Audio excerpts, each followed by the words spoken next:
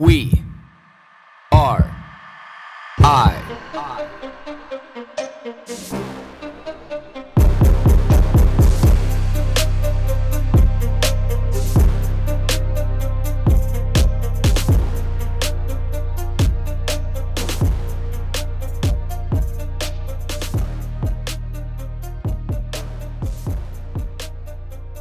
History. As I get a little bit older, a little bit wiser, I stack years on my life. I feel like history starts to mean a little bit more to me.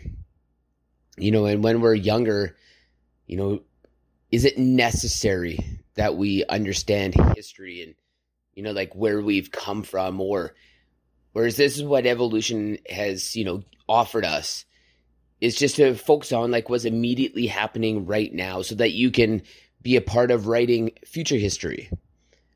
Because if you always prioritize history as a youth, is there progression in moving forward? Can you synonymously do both? Can you have advancement and can you appreciate the past, get entrenched in the past? Who knows? I'm sure that, you could argue both sides in the middle on that one. But I just know for me, when I was younger, I really just valued what was in front of me at that time. If that's right or wrong, that's subjective. But what I really do appreciate right now is history. And doing some of these hikes in BC, really represent a rich culture of history. I was listening to a podcast that Lex Friedman did on the weekend with, I can never remember his name. It's evading me. But anyway, he wrote a book, and, one of the things that he was talking about, well, this gentleman, he wrote the book, The War on the West, and one of the things he was talking about is there's no generation of people coming up to replace these baby boomers that are leaving these spots of wisdom. There's nobody taking over that spot. What's taking over that spot is a generation of people who have theories, who want to change existence, but they don't want to they don't want to specialize in like these fields of absolutes. They don't want to, specialize in history and talking about history in these, possible fun and exciting ways that can connect future generations with things like history, things like philosophy. But when I go on these hikes and, specifically these ones in the south coast of BC that have something to do with the gold rush, that 1848 trail where, it's about gold miners, and Indian conflict. It's about people who've come to the West in this search for gold and this conflict with these people who have always been here, who just appreciate the land. It has to do with bootlegging and alcohol production and law enforcement and judges in BC. Like this judge commissioned the RCMP to try to track down this bootlegger in the hills by Boston Bar and burn his house down. That was the sole goal. Find this bootlegger, burn his house down. And then in Kettle Valley on the weekend, and looking at the mountain, I see this weird thing in the side of the mountain, and I figure out and find out that, the Kettle Valley Railway, went through there, and this is one of the old gold mines.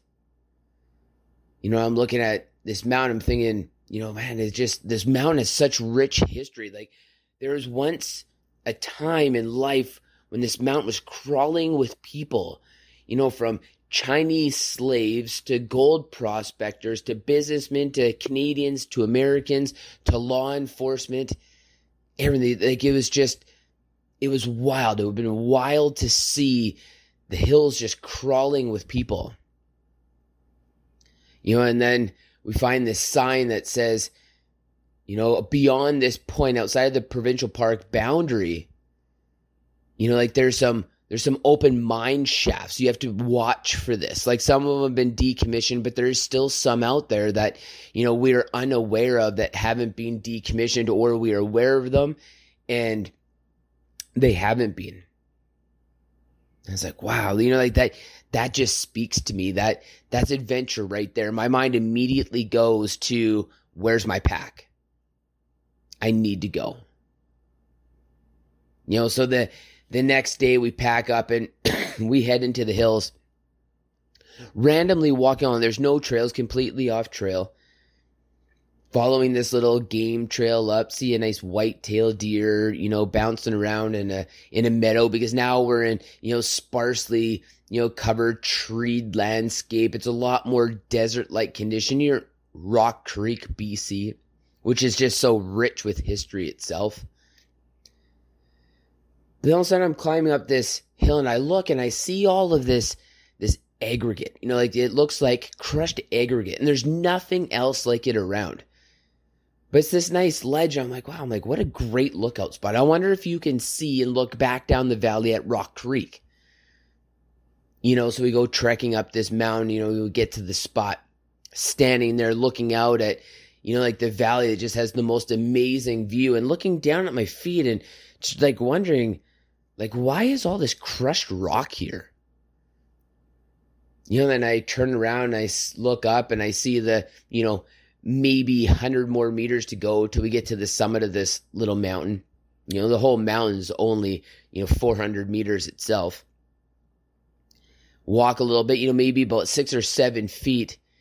And all of a sudden, I realize the reason why all this crushed aggregate is there is because the fresh air shaft to this gold mine that's in this mountain, is right at my feet. No warning sign, no grate, no nothing.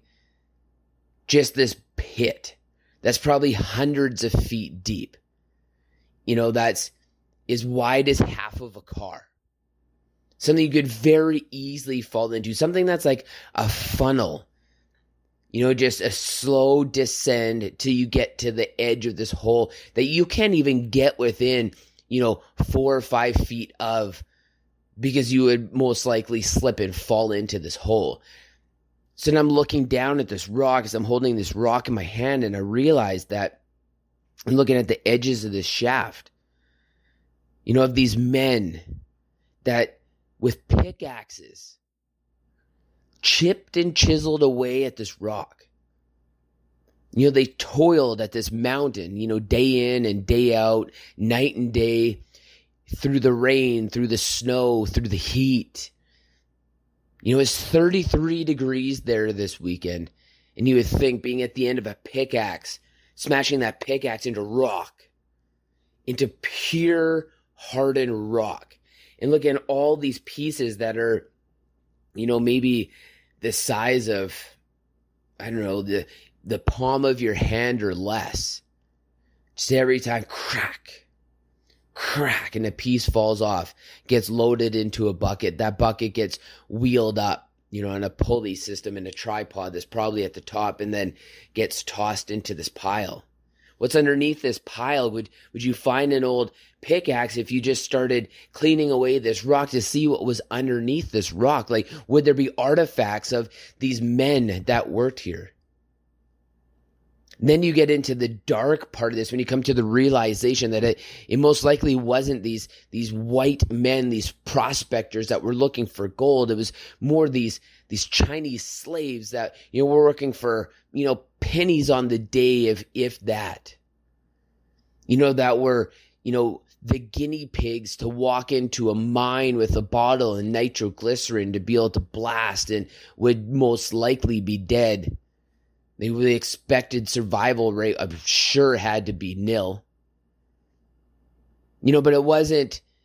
A lot of the men who chiseled away at this rock that I was now holding into my hand, were men that were forced horrible living conditions, malnourished, in these extreme weather conditions, and all in a quest for gold that they will never see, that they will never really prosper from.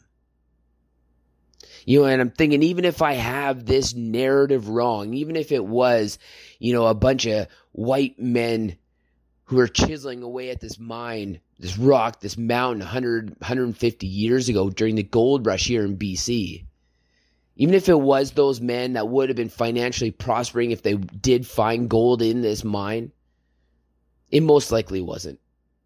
We know this. It most likely wasn't. Because they forced, Chinese labor, they forced Indian labor, they forced other people in these horrific conditions to be able to mine and chisel away at these mountains, with the most rudimentary of hand tools to be able to do so. But you're standing there, like holding this rock that now I have a piece of, this rock that I've now brought home, that I can have as a part of the collection of the amazing things that I have found when I've been adventuring in the backcountry. That is just such rich history, no matter what this history is. And I can speculate the history behind these rocks. I can speculate how and why this got there. And I have a pretty good idea of one of the very few avenues that, allowed this rock to come outside of this mountain and land at the feet in the pile that I'm now standing on. I can see the pulley system that was created at the top of this shaft to allow the gases to be able to come out and the fresh air to circulate through this mine so that these men didn't suffocate to death on the inside or smash their pickaxe into this rock and create a spark and ignite all the gases that accumulated in these horizontal shafts. And then I get this realization that comes into my mind that the only thing that I really want to do now is find somebody who can set up a tripod here with rappelling gear so I can go down into this shaft and I can see. I can put my hand on the wall. I can scrape my hands on the wall and I can see all the different places where this pickaxe is smashed into this wall to be able to chisel away at this shaft. You can lower me down. Am I going to find a black bear skull, or am I going to find, chipmunk skulls? Am I going to find a human body? What am I going to find at the bottom of this shaft? Because things have fallen into this shaft. Is there sub-shafts to be able to go into more horizontal shafts? Because there's going to be one main shaft, and there's going to be fresh air vents that go, out into other parts of this. You don't have to worry about the collapsing of this mine shaft because its vertical is completely exposed above you. You can go down with relative safety and just explore. Like this is the reason why. This is the reason why I don't sit at home. This is the reason why I get in the car. This is the reason why I go on adventure. This is the reason why I put on my shoes. This is the reason why that I leave the trail behind. It's because you can find rich things like this when you don't even know, when they're just there. It's like, when I was in the backcountry up by Stave Lake and I'm randomly walking through the forest, not even nowhere near a trail, and I see this railroad spike pounded into the side of a tree that I obviously had to take. That was from the days of logging these massive cedar trees, hundreds of years ago. How could you not take that? How could you not have that a part of the collection? And matter of fact, it's sitting here right beside me right now as a reminder of the reason why to be able to get out of the house and go on adventures. And I will obviously now put a piece of this rock, this granite, this aggregate beside this railroad spike is another reminder to be able to get out of the house and go on an adventure. So if I can offer yet again another reason why that exploring life is so important, it's because you just never know what you're going to find.